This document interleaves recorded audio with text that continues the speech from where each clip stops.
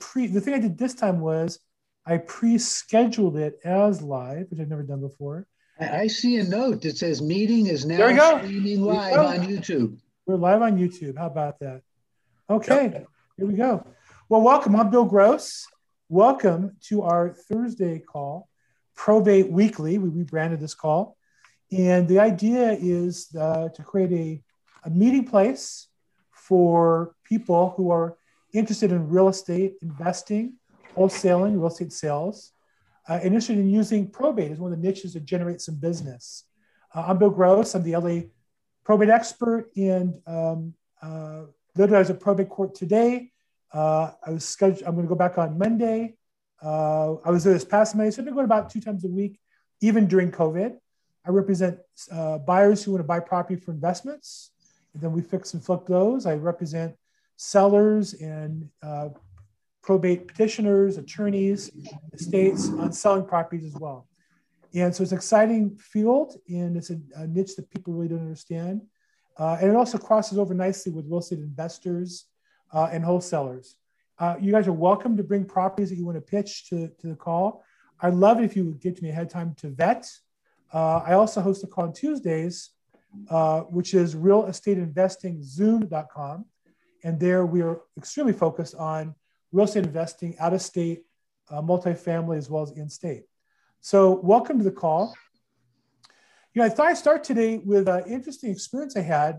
I went to LA Probate Court, downtown LA today, Moss Courthouse, representing one of my clients who wanted to buy one of the properties that was for sale. And it always strikes me as interesting.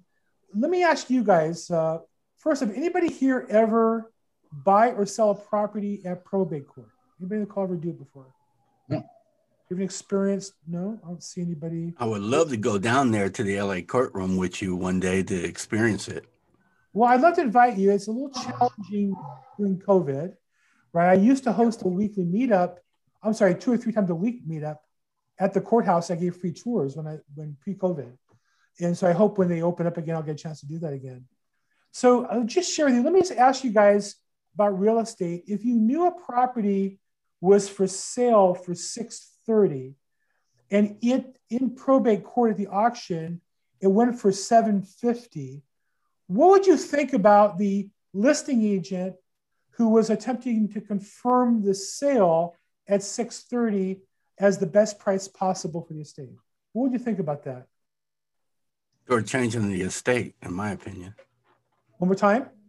Shortchanging the estate, in my opinion, because your fiduciary duty is to get the client the most money. Exactly. Unless they tell you otherwise. They want to just sell it quickly. Exactly. I'm shocked that the attorney sat there and I'll tell you this, it sold for $750. It would have gone for $800, but you can only go for so much in probate court. And given they had no photos, they didn't want to tell you that they're going to vacate the property at close of escrow, which makes it more valuable. They wanted to leave it almost purposely shady, right?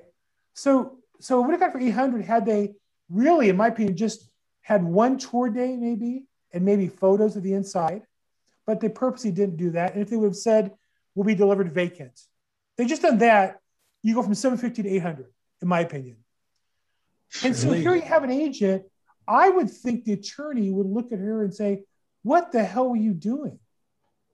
And there were not one, but 7 customers, the heirs in this case of the estate, who almost all got shortchanged their share of about $150,000. I would have thought they'd be hanging her from the ceiling. Instead, they're congratulating her as if she had anything to do with bringing more money to the estate. And so this is. Go ahead, Jay. No, I'm sorry. I'm sorry to mean to interrupt you. What's the judge's role in all of that, if any? Isn't that? I think they were trying to double end it.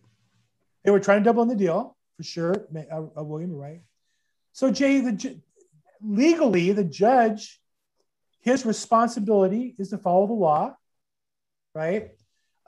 If the judge is more activist, you might say his job is to help protect the estate's asset and make sure they don't get taken advantage of. But to me, that's just obvious proof something was wrong. When yes, it did go up by that much, and good for them, they didn't lose that extra 150. But I always say, well, how much more do they leave on the table? Because the incompetence of the listing agent and the attorney. And so, Jay, to answer your question, the judge is supposed to follow the law. They're all busy. The probate attorney is busy. The judge is busy. They can't really look at the details. But to me, I would ask questions like, well, why is there no picture inside the house? You've had the property in the market for 90 days. You couldn't get inside. How could that be? Yeah, we were talking about this a couple of weeks ago, I think, on one of the calls. And there was an agent on there who was, adamant about the fact that, she was doing the best service that she could, but like you, I think we just lost you. The broadest possible market. She didn't list it. She was keeping it as kind of a pocket listing almost. Yeah. So, it's like I think as an agent, because I'm an investor first and foremost. I've got my license, but it's not active right now, and I'm trying to figure out what to do about that. But as an agent, you've got like was said earlier, you've got a fiduciary responsibility to maximize. Right. You should be broadcasting and marketing it as wide and as broad as possible in order to do that. Right. In my opinion. I agree with you 100%. So these are what I would say. I look for signs of inefficiency. One sign of inefficiency is only one photo, right? To me, I just smell somebody's trying to hide something when I see one photo. Sure. Yeah. Another sign of inefficiency is, now you wouldn't know this unless you're an expert in probate, but when you look at the documents and notice the agent's double ending the deal, that's a sign of something going on, right? There's another sign, which is limited description of the property.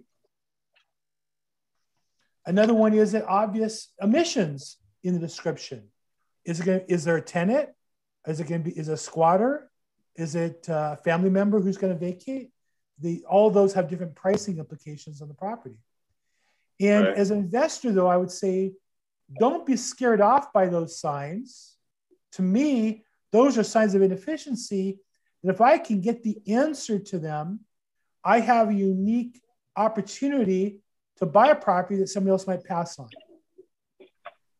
And today, for example, the property that was bought at court, the guy who bought it believes he knows how he can make the property's 4-bedroom in this little niche near USC, where they've restricted the number of bedrooms to 3 because they don't want too many, they don't like a frat house or whatever environment. But this particular investor thinks he knows how to go for it. And knowing that difference, that information, is the value of getting the property and making the profit or not. And so the thing I always want to tell investors, wholesalers, and realtors is, information is the most valuable resource in the world if you can use it properly. Information is very valuable as a realtor. And as realtors, that means and salespeople, that means we can go see property and see things that other people don't see. We can door knock it and find out what's going on inside. We can read the MLS private remarks. As investors or realtors, we can look at the data, we can look at sales, we can see how many properties are being bought, sold, days on market, those changes. Information is critical. And I would say never be scared off by those smoking signs. The fact the house was burned down, let's say, to me isn't a sign not to buy the property. It's an opportunity to say, well, what does a burned down property, what's it worth? And can I maybe get this at a premium and sell it at a profit? Does that make sense? And so I would say we get paid to solve problems in probate or in real estate in general. If we can solve the seller's problem, he has a house and he wants cash, we buy the house for cash, or we wholesale the house for cash, or we list and sell it for cash. We solve the problem, we get paid. And so we are not looking to avoid problems. We're not looking for people who don't have problems. We're looking for people with problems that we can help them solve. Right. My friend, go ahead. I'm sorry. No, go ahead. My friend Avraham and I are both involved in working with single men who are marriage-minded get married, something we've worked at together for years. And our wives are kind of on board, and we host dinners and things like that. And one of the things that's always clear is single people. I don't know who's on the call here, but single people imagine somehow they're going to marry somebody else who has no problems, and then two people who neither of which have problems will live together happily ever after. And that sounds nice, but the reality is, over time, you come to discover not only do you have problems, the ones you're trying to hide, but you discover everybody has problems, and relationships about learning how to work through those problems together in a productive way, right? Is that about right, Abraham? I would say that's more than No, true. I agree with you. Yeah. It's more than true. Yeah. I've been married 3 times. It took me the 3rd time to get it right. I got the knucklehead slapped out of me. Well, you learned. Think about all the people that didn't. I've been married 36 years to one woman. I haven't learned anything. So she'll be the first to tell you that. So, but it's the same thing. I think when I got married, my rabbi said to me, the key to getting to success in marriage, not that I profess to be successful, but the key is not to find the right partner, but to be the right partner. And I say in real estate investing, real estate selling, real estate wholesaling is not to find the right deal necessarily. It's to be the person who makes something into the right deal. You find a piece of the puzzle missing. With your piece, it becomes a great deal. That's how you make money. Because if it was an obviously great deal, there'll be a line of people to buy it. Right? It's fascinating to me as a listing agent. I have a listing that's very complicated, very unique legal situation. I put all the disclosures in the MLS and in the public remarks to say, talk to an agent to find out the details. And agents won't read the MLS, and they'll call me. My customer loves your property. Well, it's not he loves the property. He doesn't know what it is, and you're too lazy to do your job. I can't say that, but I'm telling you guys that on the phone. That's what I'd love to say. Because that's our job. Our job is to figure out, well, what's the problem? And then if you can solve that problem, you can sell the house to him and get a commission. There you go. Okay, so I've gone on for a little bit here in my soapbox. Who has a real estate question, problem, challenge? William May. Since I'm new at probate, ladies first.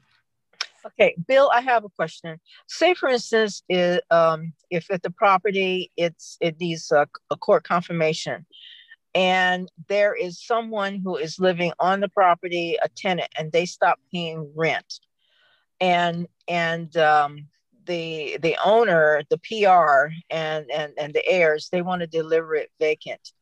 Can you evict that person out of that property? Regardless, because we are experiencing a moratorium on evictions. So does that judge have the authority to say, okay, well, we need to sell this house, and then the tenant who stopped paying needs to go? Wow.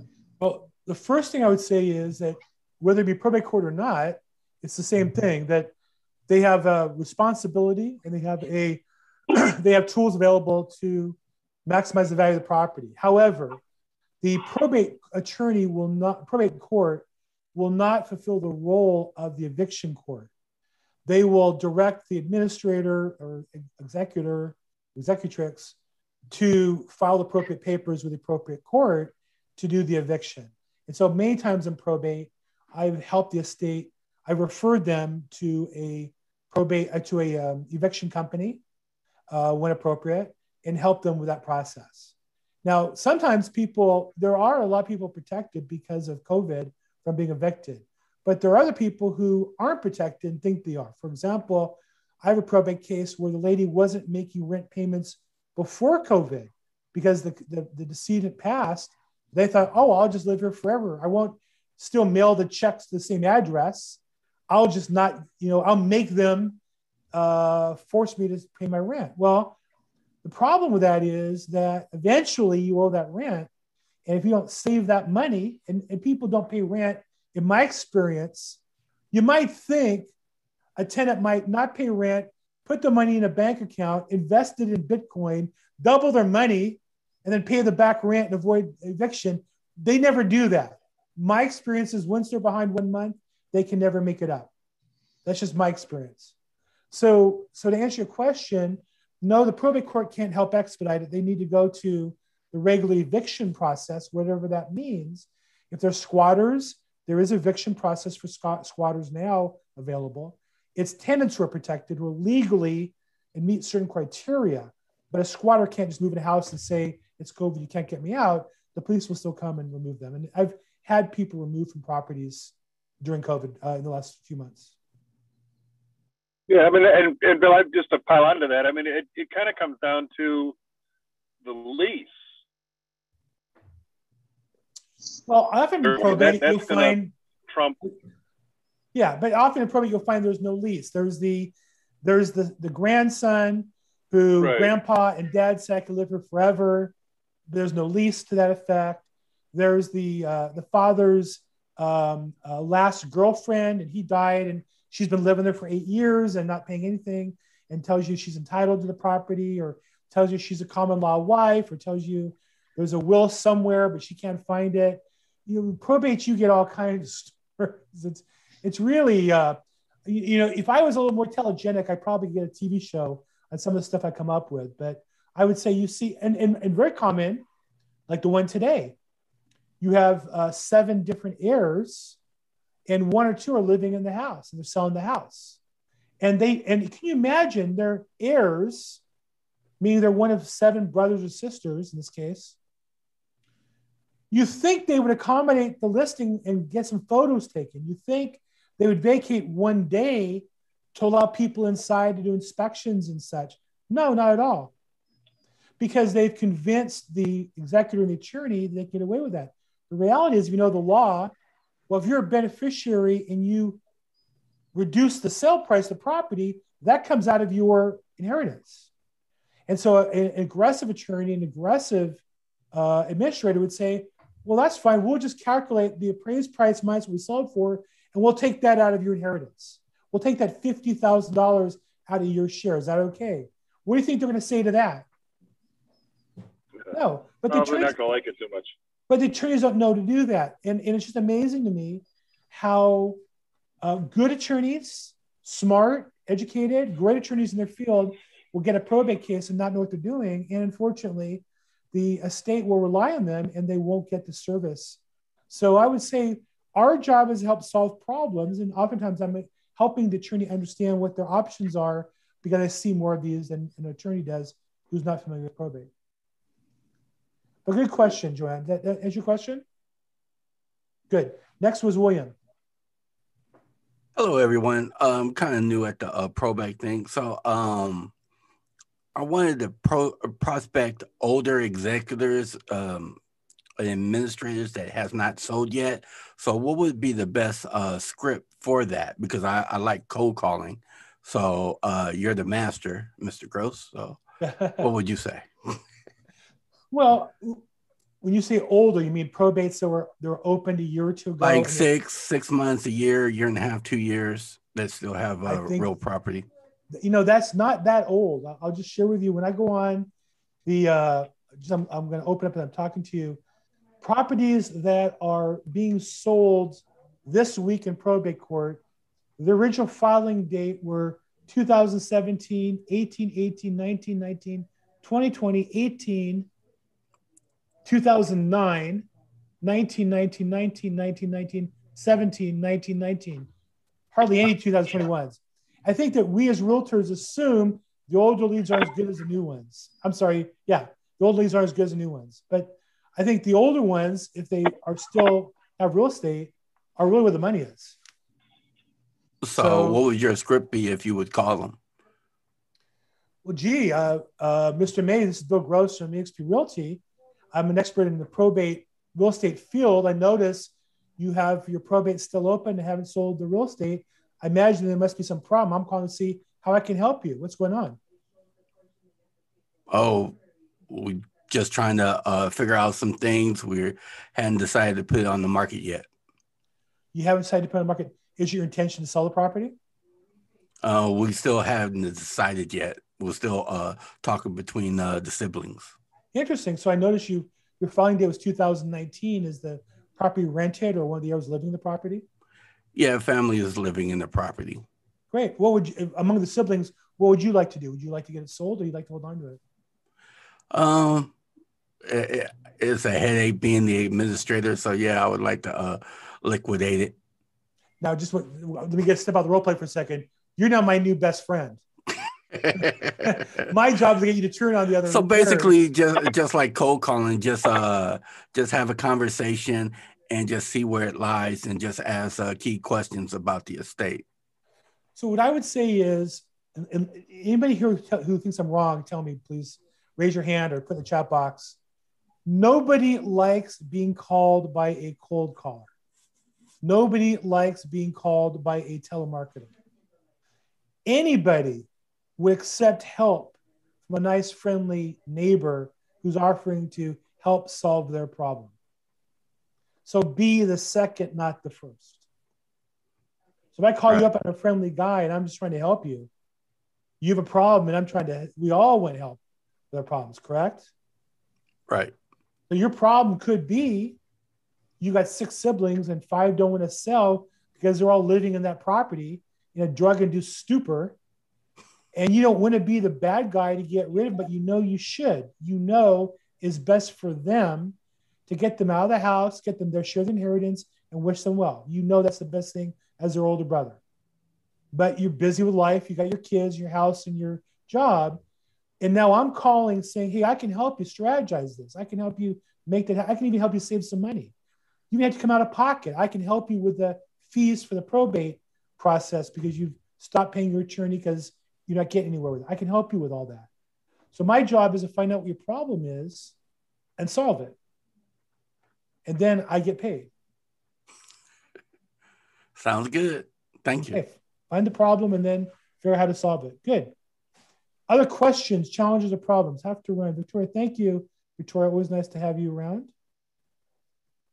Anybody have a different approach on how you approach somebody in that case? I'd like to think some of you are calling probate petitioners regularly. Joanne or anybody else call, Andrea, any of you guys call probate cases regularly?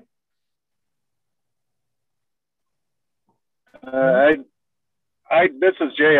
I've for some reason, a lot of the opportunities that I've come across lately just happen to be estate related situations, probate, some of them probate, some of them not.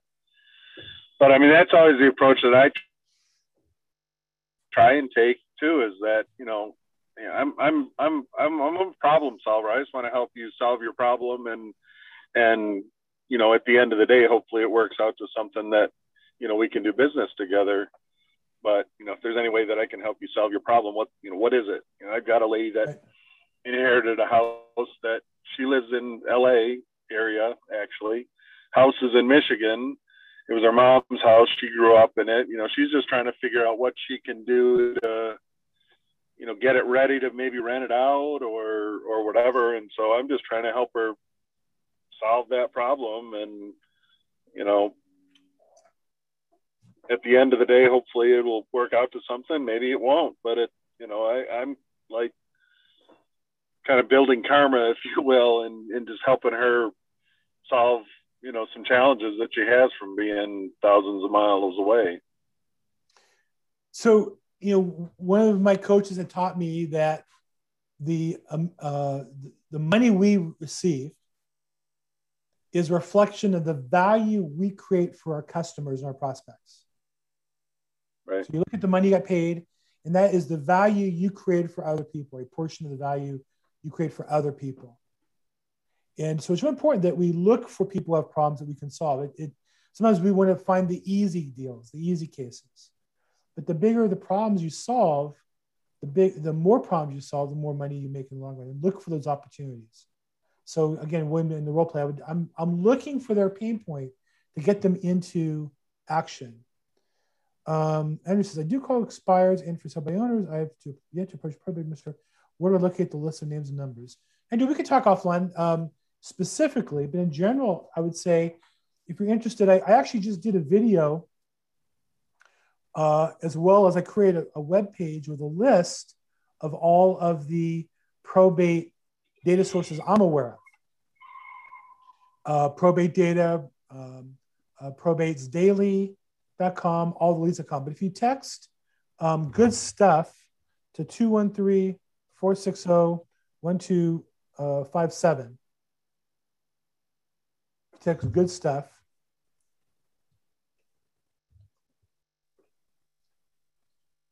to area code 213-460.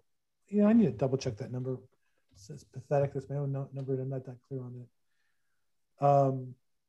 But we'll get back as a link to a web page that has my video kind of describing. I'm sorry, 2577. That's funny. 2577. Area code 213-460-2577. If you text good stuff, you get back a link on a web page I have, or it's on my website actually, also under probate data. But I have a list of all the sources that I know of.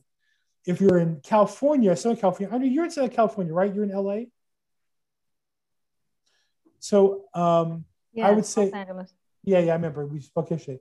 I would say the cheapest probate daily and probate data, and they're both on my webpage. But alltheleads.com is the most expensive, but the highest value, and they have a whole package of service that goes with it as far as mailing and web page. I use their web page. They have printed materials. I use their flyers. So you can take a look at both those. But if you go to my website on probatedaily.com, there's a coupon code you can use to get a discount of 20 or 30%. And then if you ask for it, they'll also send you for free a book by one of my coaches, Kevin Sales, if you're interested as well. You can use the book yourself or use as a book to give to a petitioner or a customer. So again, text good stuff to 213-460-2577, and you'll get back a page that has the list of the data, and it has a video. I did a short video on YouTube on that topic. Okay. Also, if you go to my YouTube channel, you'll see I have videos in that particular. In fact, I'll put the link to that video in the chat box as well. Good. Other questions or challenges?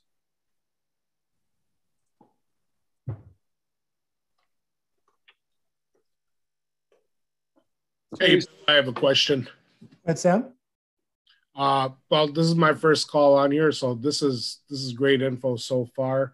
And I saw on your thing that we can watch some of your stuff on some of your old videos on YouTube.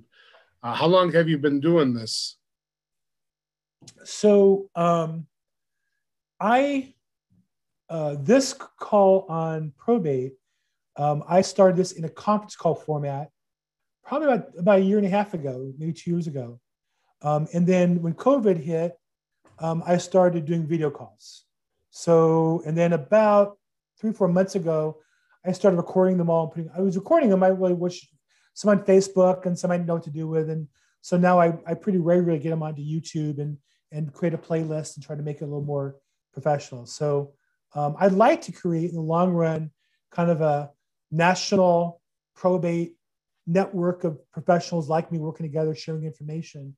So I started kind of creating the YouTube channel as a way to try to build towards that.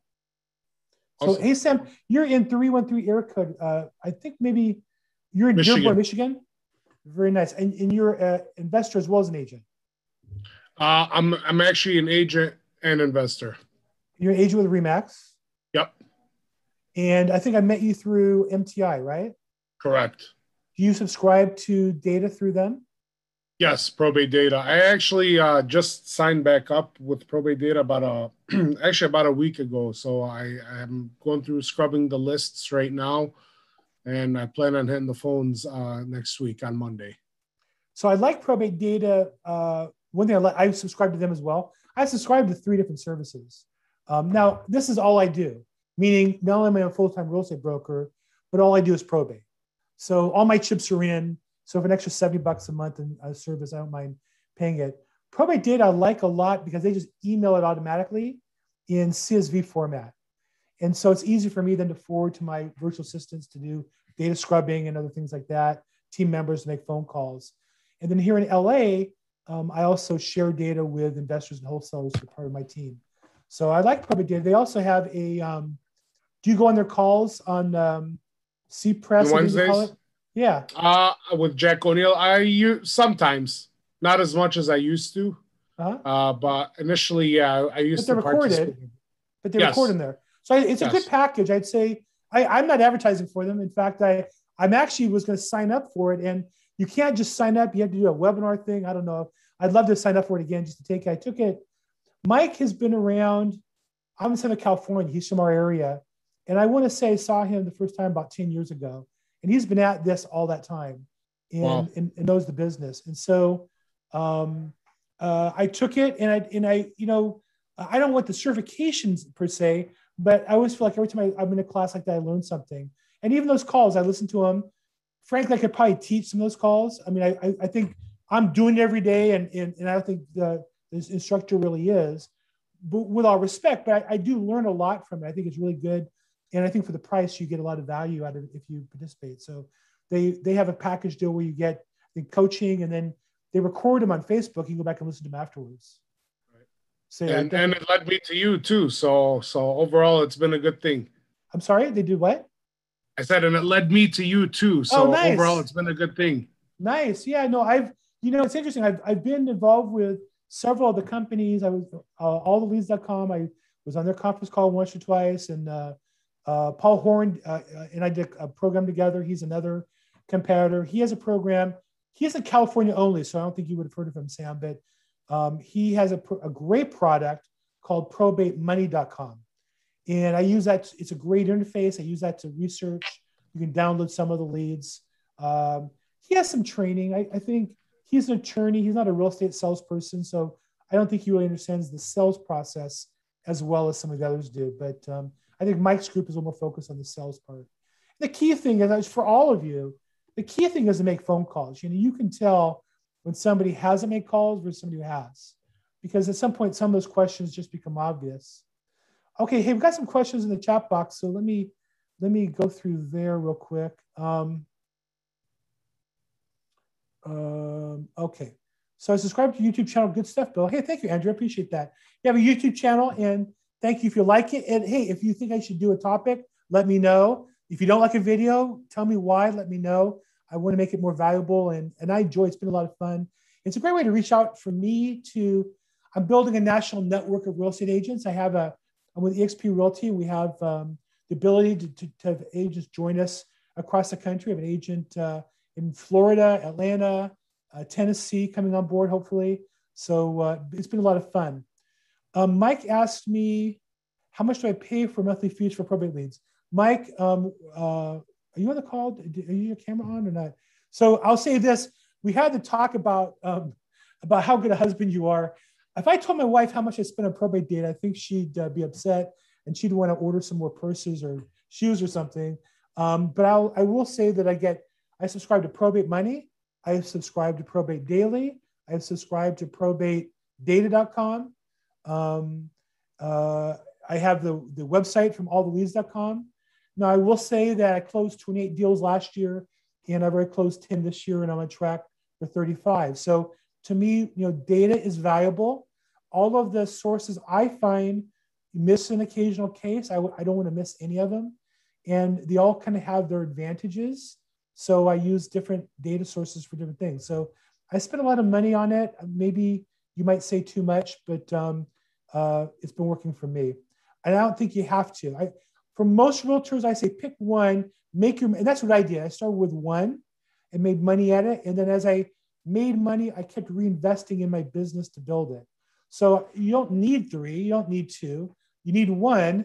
Call them all regularly, call them until they list with you, and then reinvest some of your income, like any business, back into your business to add services and add features. I'll just share with you guys, like on this call, I've added over time some equipment, a better camera, better lighting. I have some other budget. I have another $3,000 I'd love to spend on newer cameras and such. But you have to close deals to make money. This is a profitable business and wealth building venture for me. This is not a hobby. So when I spend money on probate data, it's because I think there's a way I can make some money on that. Also, different counties. I have agents on my team. I have 17 agents on my downline. And so some of them I give the data to for free. in different counties. So hope that answers your question. Charm City Property Solutions, where that is, says, when it comes to door knocking, do you recommend focusing on decedent's address or the personal representative's address? That's a good question. I think it depends on your business. I think that, some agents want to start in probate 100% like I did. Now, I came out of management recruiting and I was not in production. So I didn't have sales activity going on when I started from scratch about 2 years, a little over 2 years ago. So I went into probate 100%. Most agents, I don't recommend brand new agents starting a probate for the most part. If you think you're an exception, let's talk. I'd be glad to give you some business planning. Most agents, I would say, learn how to sell houses before you learn how to sell probate houses. They're more complicated. So add probate to what you're doing now. And you can add in, like William says, he cold calls. Great. Cold call your expires and FSBOs. Maybe add in the probate. If you door knock, so the answer to your question, Charm City, is, well, where are you door knocking now? Because if the petitioner is in, Long Beach and you're door knocking North Hollywood, it makes no sense. But if you're in North Hollywood and the property is North Hollywood, I would go to the property. So I think that the greatest opportunity for real estate agents is to add or bolt on probate to your already successful business. And so I would say that. And also, when we door knock what we think of as a high profile property, you can't just door knock that one house, because by the time you drive, park, get out, people door knock will always say, well, nobody's home. We'll ask, well, how many were home? Out of 10 houses, how many were home? 2 or 3, exactly. About 25% are home on average. So that means if you're going to drive to one house that's a probate, odds are, 1 in 4, they're home. 3 or 4 times they're not. Only go to that house if you're going to door knock maybe 10 houses around it. That makes the time you spent driving and parking your car productive. So door knocking, I would say you have to be careful that, there are people who would go, this is particularly true for distressed properties. People will drive and only door knock the distressed house. You already parked your car, you might as well hit the other 10 houses with a more generic selling part. And by the way, the neighbors sometimes will tell you the story about the property you came to hear about. You go to a property that's a probate, it's abandoned, but when you door knock 2, 3 houses down, there's the nosy neighbor who waters your lawn every afternoon, and she'll tell you, oh yeah, the son is taking over the house, and the son lives down the street, the son works here, the son whatever, she knows his name. So that's where door knocking around the property makes more sense. Okay, wait a minute. It'd be great to know if other agents having success in probate sales have a weekly or a monthly success, because they show exactly how they're having success prospecting probate leads. Hey, William, I'm all for it. In fact, William, I'd like the first agent that prospects and has massive success to be you. How's that? He likes that one. So sounds like a plan to me. I'll tell you a couple of things. One is I'm guilty of this. I started on the allleads.com program 2 years ago, March 1st, actually. And by the end of that first year, I was so damn busy, because when your business is growing, both you have a lot of activity, but you haven't learned how to deal with it efficiently, that I stopped coming on their regular call. So I didn't really have a chance to share. And I remember one day I was sitting in the court and I got out early. Their call happens to be, I think, at 10 or 11 in the morning. Normally, I was still prospecting then. And one day, for whatever reason, the court ended early. And then I said, I'm going to call into the conference call and tell them the success I'm having and thank them for their support. And I literally called in. And at that time, I think I had like 20-something pendings. And I had really been doing really well and shared my success. But the problem, William, is agents who are successful, number one, if you're growing, you're too busy to or you think you're too busy to share. And number two, sometimes people get a little self-centered or selfish. They don't want to share what they're doing with other people. So I will just share with you, I don't have that fear. That's what I found out. Yeah. So I'll show you. Everybody's tight-lipped. Exactly. That's why I have this call. That's why I invite some top producers to come on the call. My first coach was Zig Ziglar. He said to me, you can have anything you want in life if you help enough other people get what they want. So I'm not really worried about it. I don't fear losing business. I don't fear somebody learning what I'm doing. If you're willing to work as hard as I am to do what I do, good luck. Mike Charby, EXP is nationwide. Does it do just residential, commercial, and business? Does it have a teaching program also? Mike, to answer your question, EXP, I'm a residential agent. I can do both residential and up to 6 commercial deals a year. They also have a full-time commercial division. EXP Commercial just launched a few months ago. And they have all kinds of training. So Mike, if you're interested, reach out to me afterwards. I'd be more glad, or privately, and then more glad to help you with that. Anthony Brooks, I don't think we met, have we, Anthony? We played phone tag for a quick minute there. I'm good at that, aren't I? Me too. if I was half as quick on in basketball as I am on phone tag, I would have been in the NBA, but I'm not. So to answer your question, I'd be glad to. If you want to ever make an appointment with me, you guys are welcome to. I use Calendly to book myself right into my calendar. People say, "Can I have time with you?" And I'll say, "Yeah, I'd love to."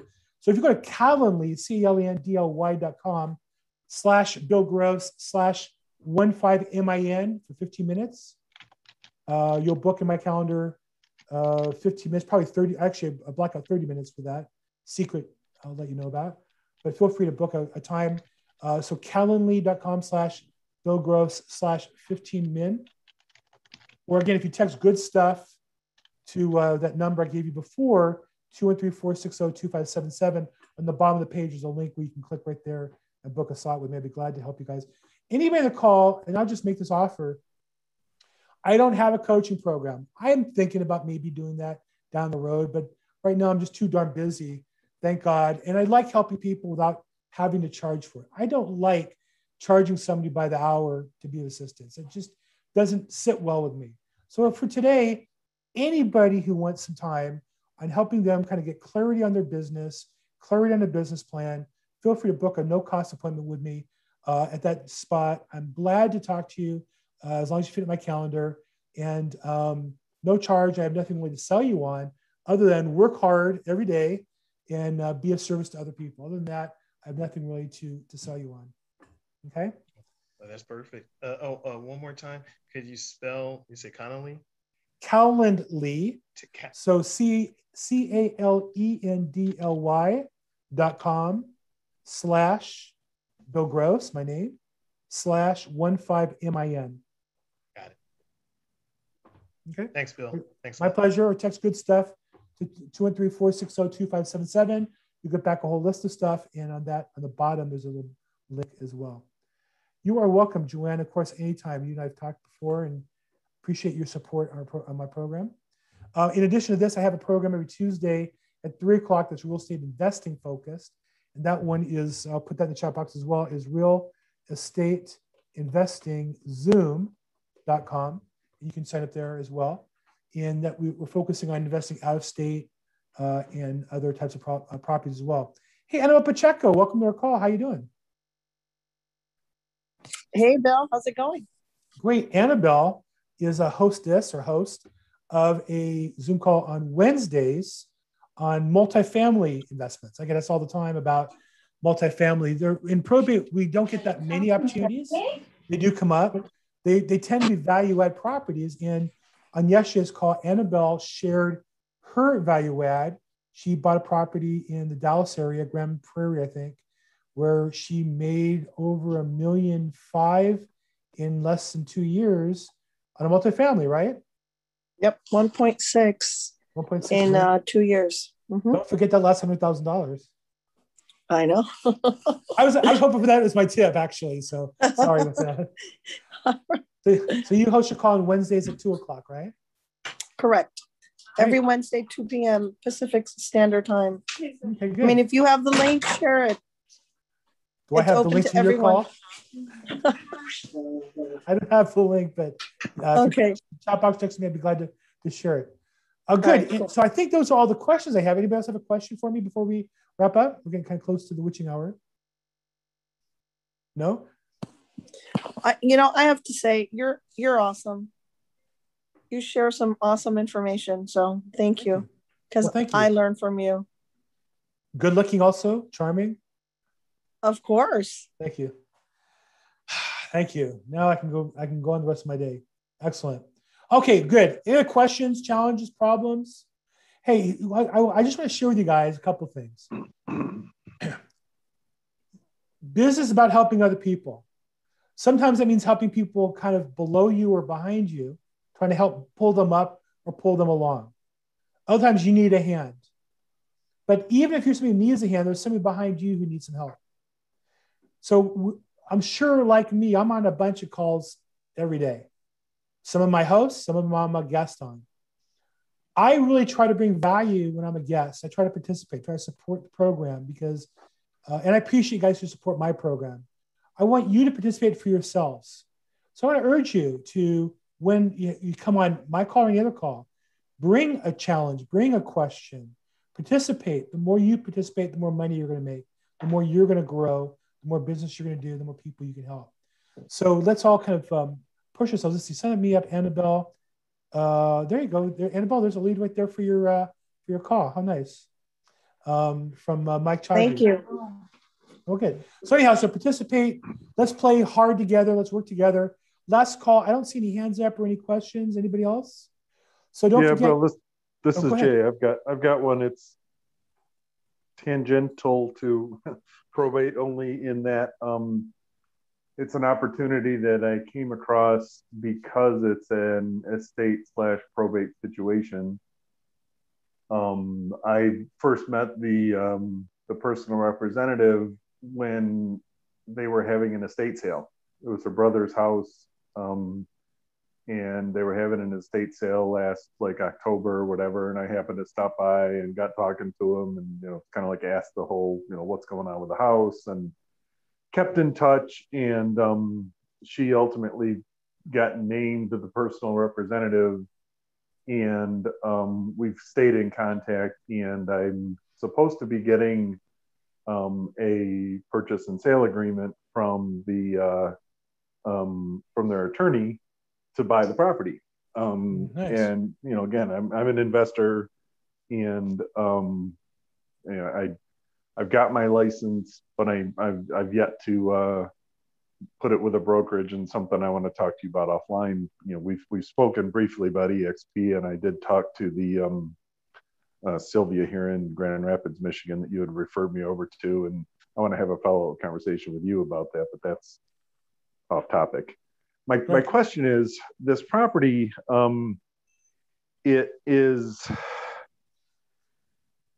it's zoned as residential multifamily, but it could be a single family property. I'm struggling with when I buy it and I go to, fix it up as a flip, is it better to go down the path of doing it as a duplex, or should I convert it back to a multifamily? And how do I go about evaluating that? What's the best way to go? Again, this is, it's not really probate specific, but no, but these questions come up. I think that's a great question, which is really because that question will determine the answer. What's the value of the property at the end of the line, right? Sometimes, yeah, exactly. I want to maximize value, right? I learned some great lessons today. Today, I went to probate court with a client who wanted to bid on a property that would be a fix and flip in near USC, in the UC section of Los Angeles. And I really try to stay in my lane. I'm really an expert on negotiations, contracts, procedures. I don't know development. And what I learned today was, and it so happened on this property, for whatever reason, 3 or 4 of the top real estate flippers in LA were all there in the courtroom at one time. In fact, they all kind of said they all know of each other. They've all had seen each other once before, but they never actually been together for more than 5 minutes. And they were all kind of together. It was really interesting. And this kind of small world of these LA flippers. And the thing that was fascinating to me in talking to them, and these are guys who are at any time have between 20 or 40 projects in various stages of development. So they're turning over every month. They're turning over 5 or 6 deals. They're professional, significant, in every regard, kind of know what they're doing. And what I'd say is, what fascinated me in talking to them is that they know the fine detail points of that neighborhood developing, because the buying of the property came down to, can you do 3-bedroom only? Are you limited in this area? Or can you do 4-bedroom? I think it was a 4-plex, right? And because it's near the university, there was a recent change in zoning. And I'm not going to say if it's right or wrong, but the facts are, in certain areas near USC, which is a large university, they restrict the buildings to no more than 3-bedroom units, on the idea that 4 bedrooms aren't families, but 4 bedrooms are fraternity houses or party houses or whatever, and we're bad for the community. And so certain areas are restricted and certain ones are in certain conditions. And these guys knew block by block by block which ones could do 3 and which ones could do 4. And of course, you can go into it. We have a resource called ZMIS. We can go in and get some of the instruction and figure it out. But these guys know it. Like, that's their business. And I said to myself, I have to stay out of that what's it worth discussion, because I don't really know. And my client who was buying the property, now I'm an expert on him buying the property. But if you want to maximize the value, what was a 4-plex, brand new, developed near USC worth that would sell? Is it going to sell for 2.2 or 2.5? I don't really know. And I have to stay in my lane and say to my client, he was surprised. He said, well, do you want to list it for me? I said, well, to be honest, I'd rather you list it with somebody who's going to get you the right answer and get more acquisition, because we'll make more as a team. Would I like a $2.5 million listing? Of course. Will I do as good a job as this person in a very competitive environment? I won't. I'm not the right person for that job. Now, he's a very demanding customer. So I'm not saying I don't want the listing. I'm saying I don't list it for him unless I really know what I'm doing. And so I'd say, to answer your question, Jay, I don't know. That's really that's a great question for local developers in that area that really know the market in that pocket. And I'll add one other piece to that. I went to a presentation on multifamily here in LA of a young guy, surprisingly young, who all he does is multifamily in Detroit and in a particular part of Detroit, bounded by this boulevard and that street and this freeway or whatever. And he knew within $10, $20 a month how to raise rent based on what kind of cabinets and flooring to have to upgrade a property. He knew this one you could put in only linoleum, get away with it. This one you had to have wood. This one you had to have better. He knew block by block in that area what to do. That's why he was so successful. And so I'd say to you, you really need to look at the closed sales in that area, look at the active listings, and really do a deep dive or find the expert who knows the answer to that. I wouldn't pretend to answer the value of a property and what's the right answer in Michigan. And I only say that with the greatest of respect. Does that make sense? Yeah, and it does, and I appreciate that, and but that also kind of presents the challenge that I've come across is that, I am trying to compare, single family to, say, a duplex, yet there's only been 4 duplexes sold in the entire township that this house sits in the past year. So it becomes really challenging to try and determine, what's a duplex worth versus what's a single family home worth. Obviously there's a lot more single family housing sales in the same area. So that's my challenge in trying to find a person, or somebody that is that expert like you described, because I would love to be able to connect with that kind of a person. Yeah. Because it's in outside of Lansing, so it's not Detroit where you've got a super high volume. It is it's Lansing, a smaller town that's got a much lower volume of overall sales. So I'll continue to plug away with it, but I just every opportunity I have to kind of pose the question, I'm trying to pose the question. I threw it out on Bigger Pockets. I threw it out on, I have a quick comment on that. Yeah, go ahead. You're in Michigan, right? No, I'm in Los Angeles, California. Oh, but sorry, I would say check with the city, because I had a situation where a property that I was in the transaction with was on a multifamily zoning lot. But after speaking with the city, it didn't qualify multi-zoning because it was short, like 150 to 200 feet. So it didn't qualify. It needed to be a minimum of 10,000 square feet or something like that. But yeah, check with the city or a commercial company that specialize in building new construction with multifamily. They could probably help you. Yeah, that's a good idea. I mean, I did talk to the township, and that's kind of where I found out, because when I looked at the public records, it just shows residential. So I'm thinking, oh, okay, well, I can just do, residential single family. Well, when I talked to the township, they're the ones that said, well, no, it's actually designated as a duplex or multifamily. Therefore, they said you kind of need to keep it. I don't know if it's that highest and best use concept, because residential zoning can be, multiple things, at least in Michigan, I think. I'm still learning a lot of this stuff. So yeah, I mean, I'm continuing to dig into it. I don't think I can lose either way as far as the deal and the purchase price and all of that. It's just, trying to maximize my investment and maximize my return, right, in terms of, what's the better way to go. Well, that's the key. That's the big chunk of the profit is making the right decision there. So I'd urge you to look into that and get clear on that, and get some help if you need to. So cool. Yeah. Thank you. Thank you. Okay, so we had some questions about, are they wholesalers on the call? I think we have Sandra's one for sure, and she put her contact info. Thank you, Sandra. And so I want to wrap up now because it's 5 o'clock.